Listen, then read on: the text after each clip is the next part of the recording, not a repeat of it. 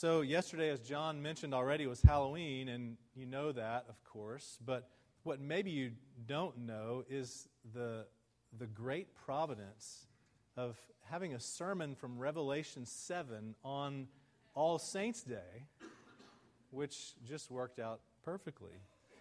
As John described, All Saints' Day, Halloween is Hallows' evening. It's the evening before the day of the Hallowed, the Holy Ones, which is All Saints' Day. And we don't, in our church, observe the entirety of the church calendar, but it's helpful in many ways. Christmas, Easter, we observe those things. And All Saints' Day is a good day as well, a day that we remember the saints who came before us. And here in Revelation 7, you actually get to see something that you normally can't see. You get to see all the saints together, both from God's point of view and from John's point of view. And this is what you see in Revelation 7. So follow along with me as I read on page 6 of your bulletin or in your Bible, either one. After this I saw 4 angels standing at the 4 corners of the earth, holding back the 4 winds of the earth, that no wind might blow on earth or sea or against any tree. Then I saw another angel ascending from the rising of the sun with the seal of the living God, and he called with a loud voice to the 4 angels who had been given power to harm earth and sea, saying, "Do not harm the earth or the sea or the trees until we have sealed the servants of our God on their foreheads." And I heard the number of the sealed, 144,000, sealed from every tribe of the sons of Israel. 12,000 from the tribe of Judah were sealed, and 12,000 each from the tribes of Reuben and Gad, Asher, Naphtali, Manasseh, Simeon, Levi, Issachar, Zebulun, Joseph, and 12,000 from the tribe of Benjamin were sealed as well.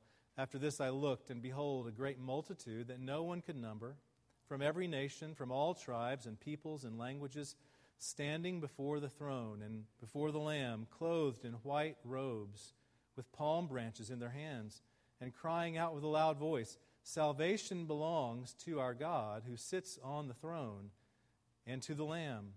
And all the angels were standing around the throne and around the elders and the 4 living creatures, and they fell on their faces before the throne and worshipped God, saying, "Amen.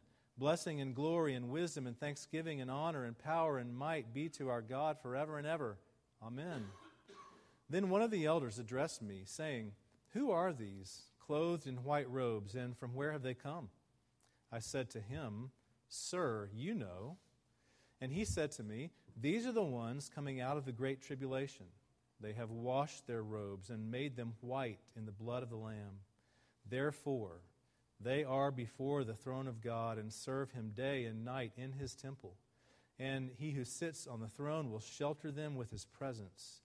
They shall hunger no more, neither thirst any more. The sun shall not strike them, nor any scorching heat. For the Lamb in the midst of the throne will be their shepherd, and He will guide them to the springs of living water, and God will wipe away every tear from their eyes." The grass withers and the flowers fade, but the word of our God stands forever. Father, help us, we pray.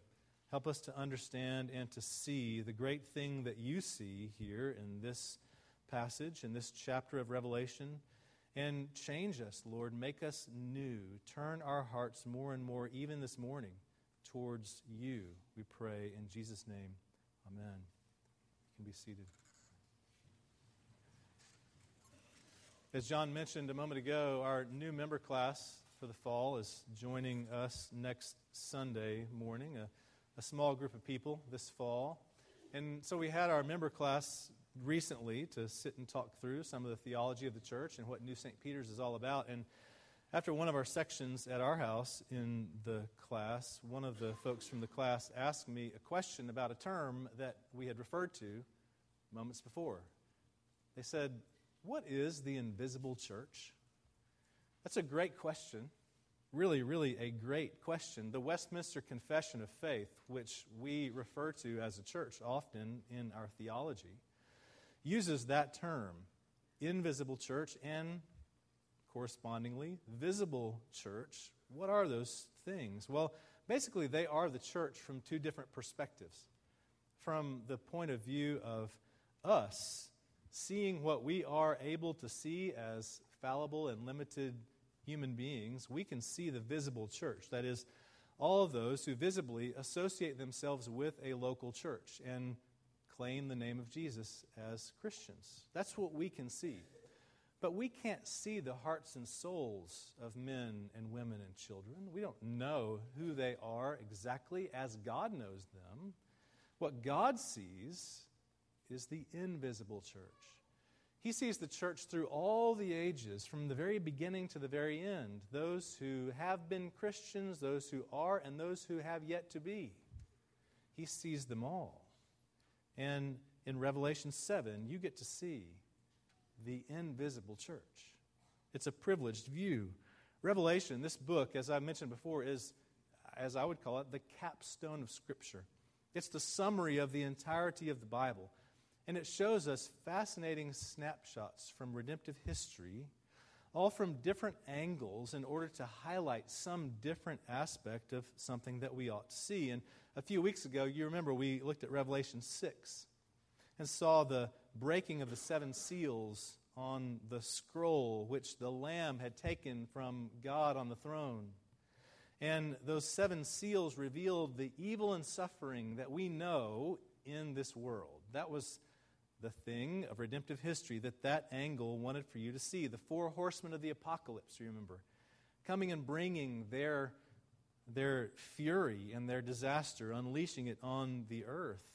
And the saints were sheltered. Do you remember that? They were sheltered under the altar of God. And the day of judgment came with the 6th seal and God's wrath coming upon the earth. And before the 7th seal breaks, a question is posed that puts the whole scene on hold. Do you remember the question? The kings and the great ones and the generals and the wealthy ones, the powerful of the earth, all of whom were fleeing from God and His wrath, asked a question: who can stand? Who can possibly stand in the face of God's wrath? That was their question. And before the 7th seal comes, the 7th chapter gives the answer. We just read it. It's a skeptical question. It expects a negative answer, given the brutality of evil and suffering in the world of the 4 horsemen, and given the fearsome wrath of God in the 6th seal. The assumption of the question is, nobody can stand. Surely nobody can stand in the face of these things, but the angels can stand. Verse 1, after this I saw 4 angels standing. But it's not just the angels, of course. There's a mass of people in verse 9 who are standing before the throne and before the Lamb. The skeptical question gets a very surprising answer. And the answer is this: the invisible church can stand. The invisible church can stand, and John gets to see it, and he gets to show it to us. And as he does, what do you see? You see a multitude that can't be counted. Now, the old Hebrew poets, in the Old Testament especially, were fond of their poetic devices, one of which was parallelism.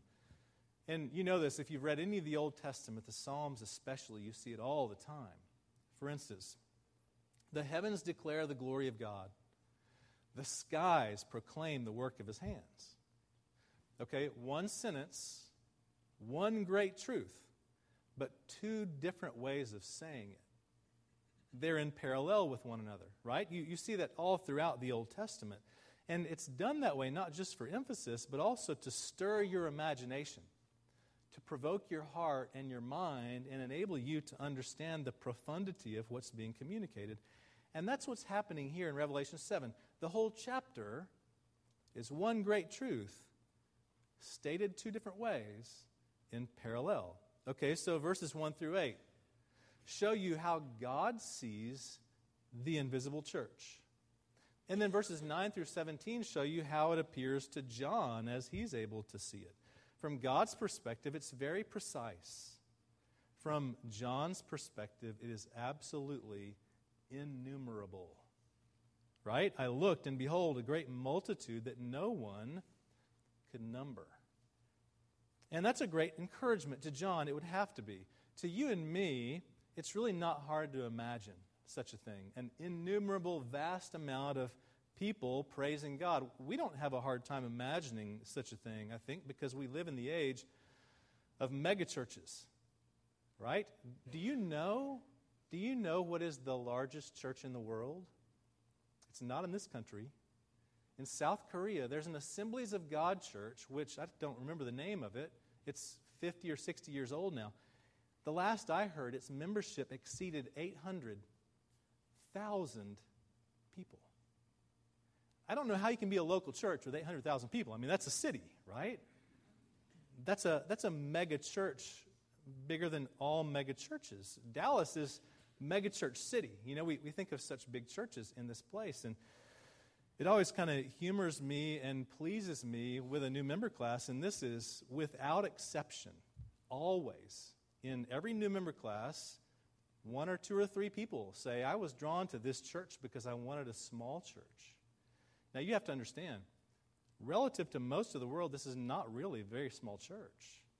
In our denomination, there are 1,500 churches in the PCA, the Presbyterian Church in America. Just to give you kind of a picture of this. There are 1,500 PCA churches, and among those, only 46 have more than 1,000 members. 97% of the churches in our denomination are smaller than that. And our church is bigger than most of those. But we know there are so many Christians out there. As American Christians, we're trained to think of ourselves as the majority. We kind of imagine multitudes of Christians, but we're not. You know, the kind of the profound summary in the words of a friend of mine about what John is seeing here, this multitudes of people, the profound summary of this is lots and lots of people are going to become Christians.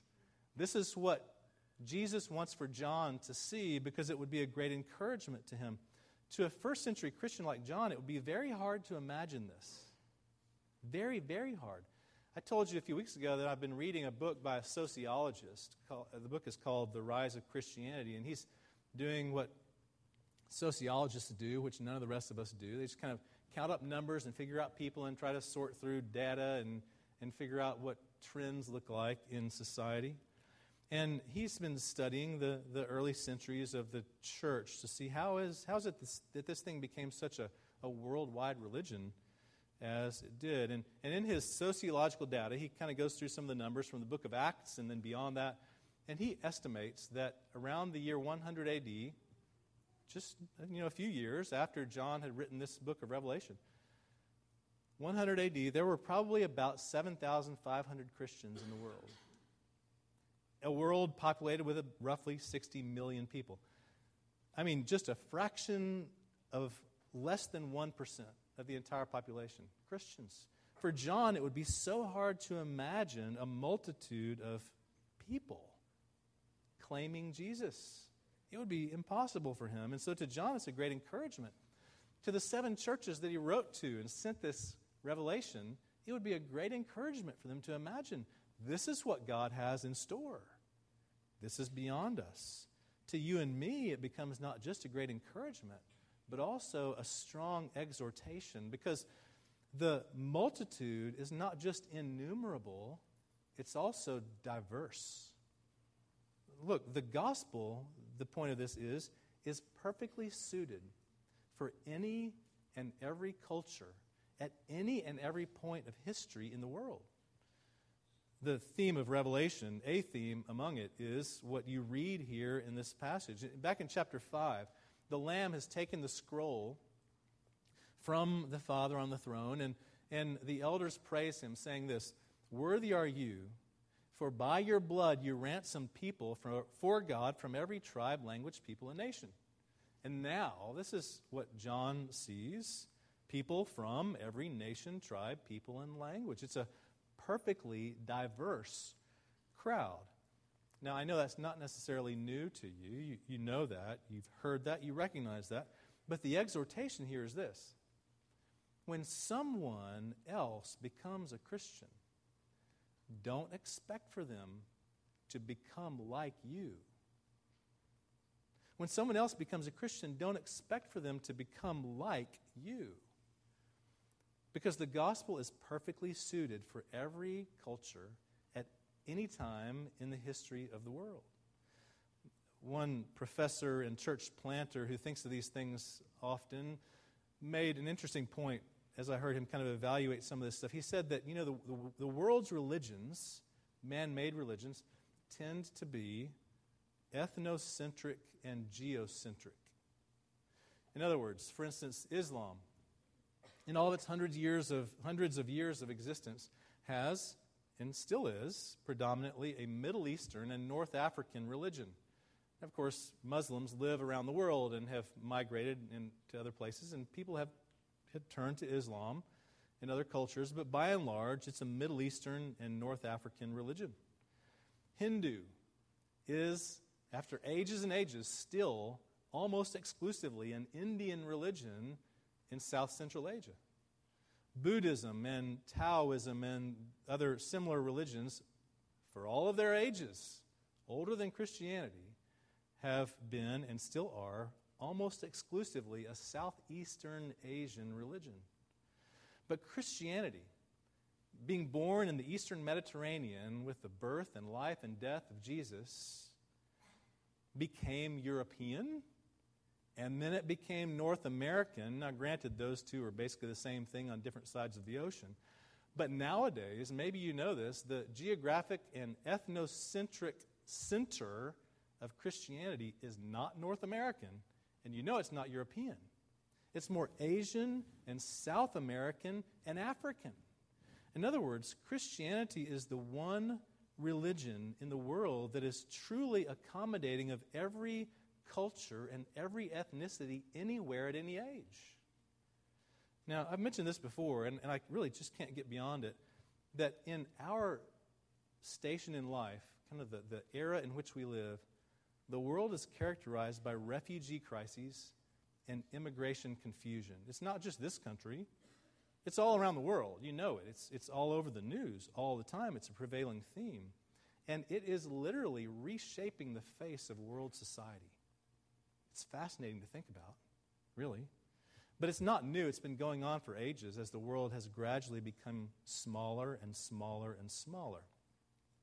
I've seen this commercial on TV, maybe you've seen it too, for Ancestry.com.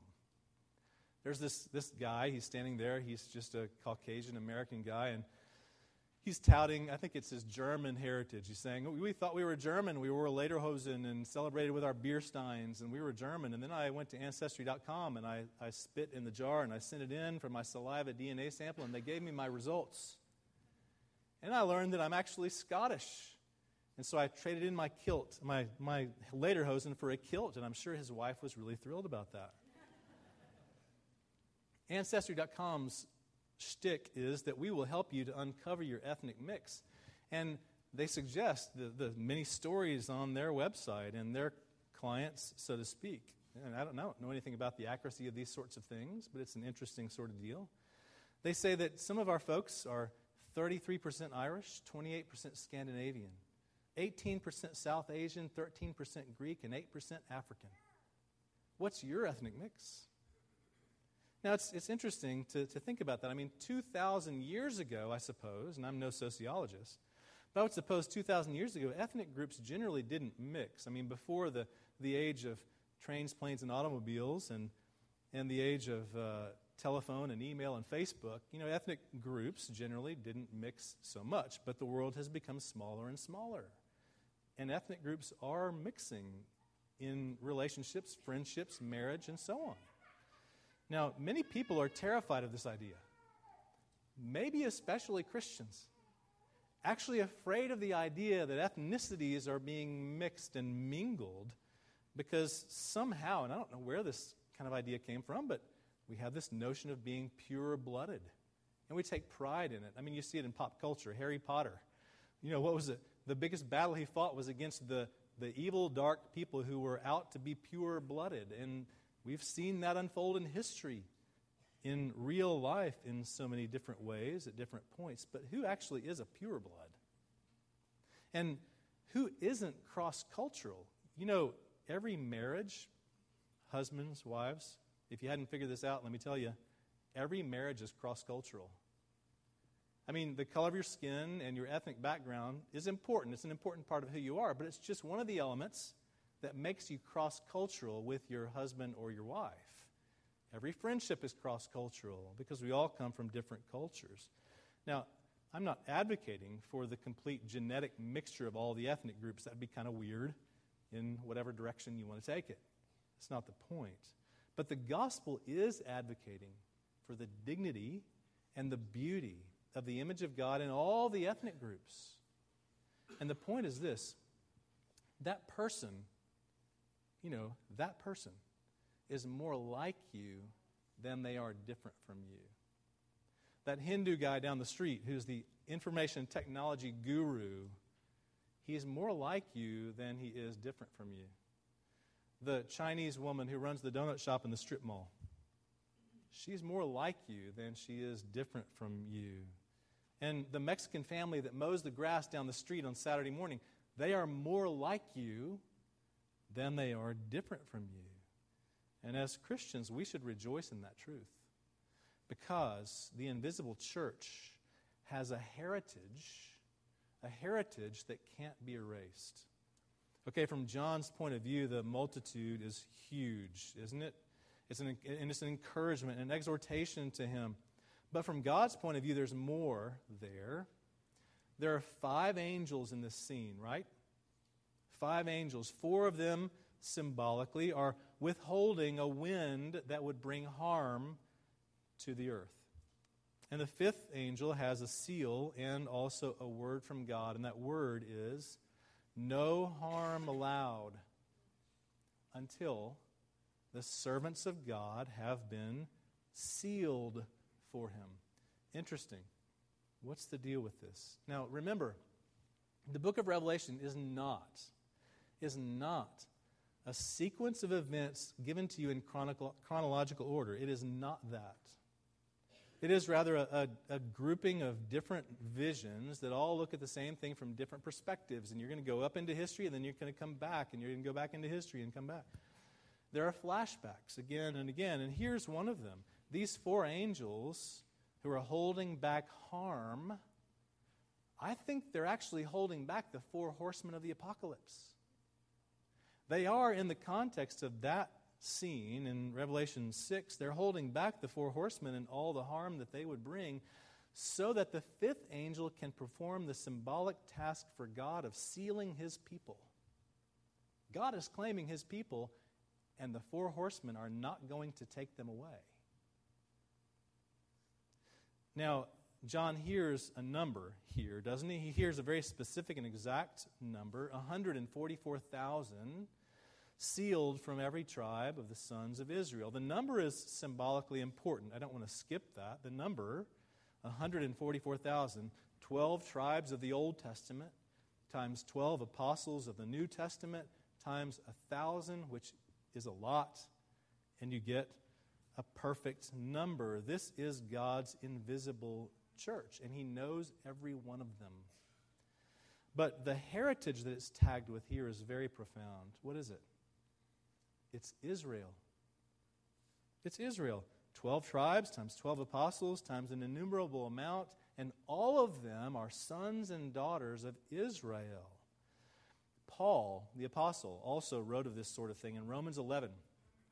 He's explaining to the Romans why some of the Jews rejected Jesus. How could that happen? And Paul wrote this. He said, I want you to understand this mystery. A partial hardening has come upon Israel, that is, upon the Jews who have rejected Jesus, until the fullness of the Gentiles, that is, not Jews, but whom God has sealed, until the fullness of the Gentiles has come in. And in this way, Paul writes, all Israel will be saved. In other words, Israel is the Jews, but it's not just the Jews. It's much more than that, Paul says here. If you're a member of the invisible church, if you're a saint, a believer in Jesus, then whatever your ethnic mix might be, you have a heritage that goes all the way back to the very beginning, because the peoples, plural, of the world are to become the people, singular, of God. Now, you're probably like me in that you have or had grandparents who wanted for you to know who your people are, right? You can remember stories like that from grandmother and grandfather, I imagine. Your people, like Uncle Monty and Aunt Imogene from Oklahoma, they are your distant relatives that you might see once a year, if ever. And they are your people, your blood relatives. But you were made to belong to a people, and you don't see your people all the time. And so we group ourselves with people, together with others. It's just how we're made. Kids, you young ones, you know this already. It doesn't take you long growing up to figure this out. You group yourselves with other kids. At school, you have your school friends. At church, you have your church friends. Maybe you have your sports friends. Maybe you have those particular kids with whom you sit at lunchtime in the cafeteria. You group yourselves with other people. As you grow older, that really doesn't change. It just takes on different forms. People join fraternities or sororities. They join clubs. They associate with neighborhoods and work affiliations. We gather together with groupings of people, and that's not bad. In fact, it's inevitable. It's a reflection of how we're made to belong to a group. But all these groups change and fade with time. I remember back to the street where I grew up on as a kid 40 years ago, and the close clustering of kids there that played together all the time. We were fast friends and blood brothers and lifetime buddies. I don't even know where they are now, 40 years later. All that changes. I joined a fraternity when I was in college. I don't necessarily recommend that, neither pro nor con. But we were brothers, right? Bonded together in the brotherhood of a fraternity. There are 2 or 3 of them that I keep in touch with now 25 years later, and they're Christians. Those sorts of things change. Time erases those elements of your heritage, but not so the invisible church. John Berger and I were talking a couple weeks ago about some of these sorts of things that led to some thoughts on differences between friends and Christian community. And John made a great point. He said, you can be friends with anybody. With anybody, whether they're Christians or not. And you should be friends with both Christians and non-Christians. But you can be friends with anybody. It really just takes a common experience, a hobby or an interest or a neighborhood or whatever the thing might be.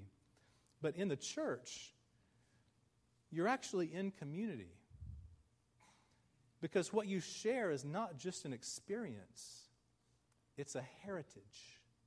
It's a heritage that goes all the way back to the beginning of God's call on His people for redemption. Because you belong to Israel. You are, if you're in Jesus, an Israelite. And so because of that, you can actually share your heart and soul with each other here, even though outside of these walls, maybe you don't have a whole lot in common. This is the community to which you are called. We prioritize our hobbies and our interests in our neighborhoods over the church so often because we lose sight of the heritage that we have in common. It's a heritage that can't be erased, and it never will be. And the reason that heritage is so important is that it provides you with a rest that can't be disturbed. Remember, now this is chapter 7, an interlude in the scene of the breaking of the seals. It's a parenthetical pause, if you will, okay? And the 4 horsemen have brought their evil and suffering, and with that the chaos. The 5th seal shows the saints seeking refuge under the altar of God, those who had been slain for the word of God and their testimony, specifically the martyrs, but I think even more broadly, all the saints, those who have endured the evil and suffering of this world and who have died and gone to be with Jesus, and they're finding refuge with Him in the 5th seal. And there they cry out, "How long, O Lord, is this going to last?" And what does God do? Do you remember? He gives each of them a white robe, and He tells them to rest. Okay. Life as we know it is a struggle, isn't it? It's a struggle because you always have to prove yourself. You know, we're kind of fond of saying we live in a what have you done for me lately kind of world. That's totally true, isn't it? It's even true in the church. You know, I feel it even in the church. It's just hard to escape that culture. You're always having to prove yourself.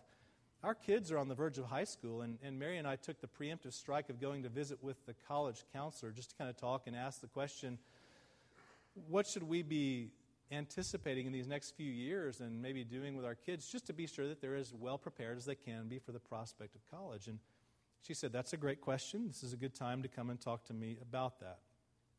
Here's my answer.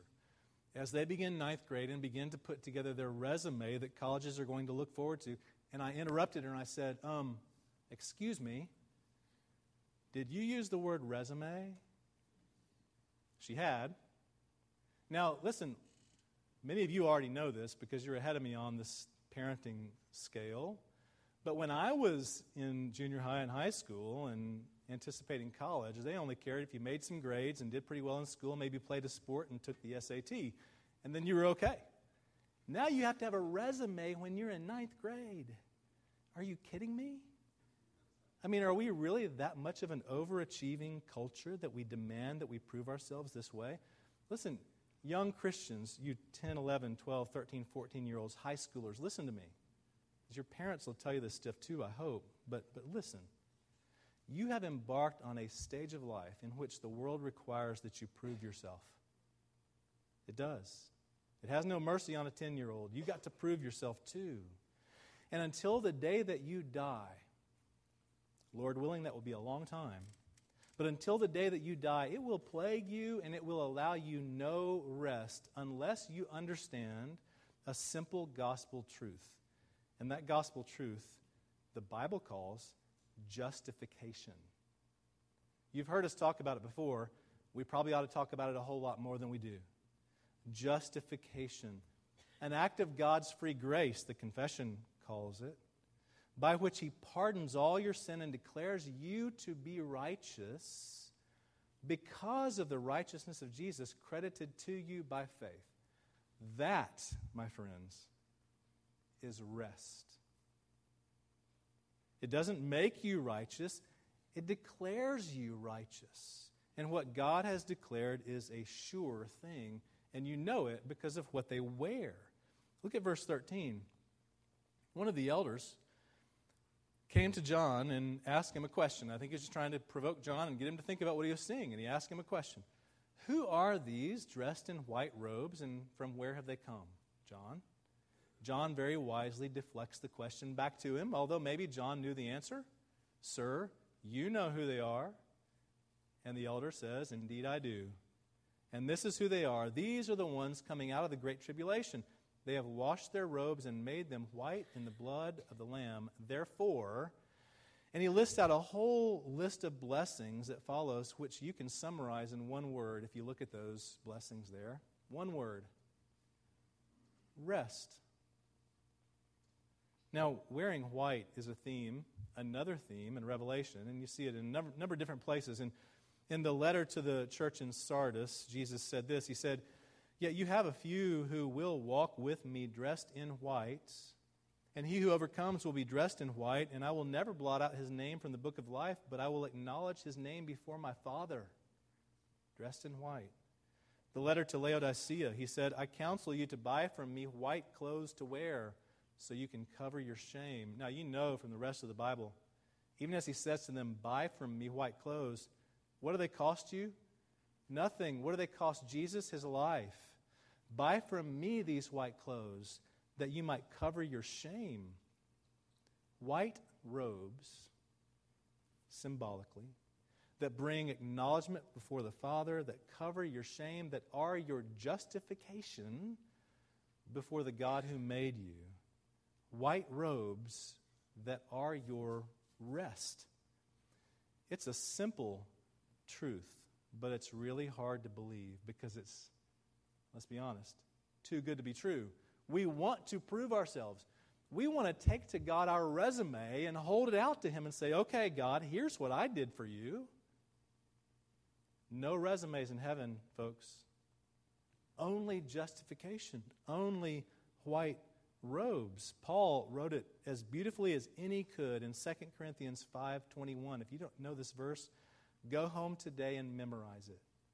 For our sake, God made Jesus, who had no sin, to be sin for us, so that in him we might become the righteousness of God. That's justification. Are you struggling to be free? Or are you free to struggle?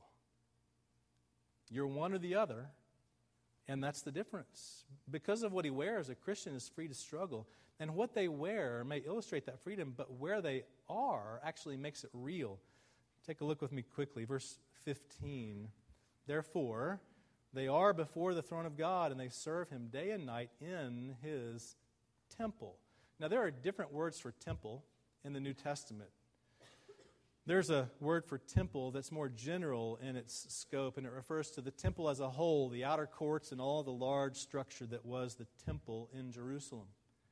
But there's another word used to refer to temple, and it's translated as temple in the New Testament, and it refers more specifically to the inner sanctuary, the place where Yahweh lived, the Holy of Holies, the place where only the high priest could go, and only once a year, and only with some extensive preparations to do it.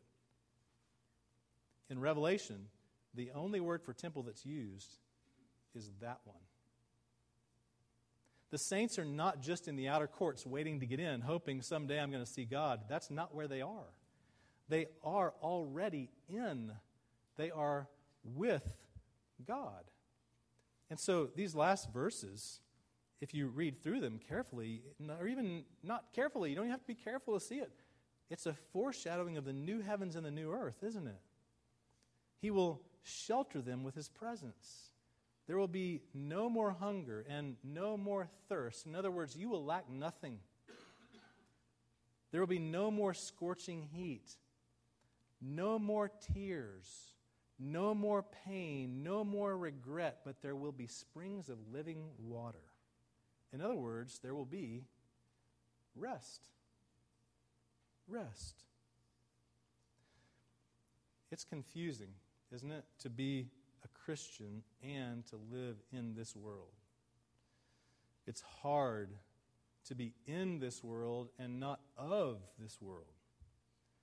And it can be downright discouraging, to be honest, to be a part of a visible church if you don't also see the invisible church.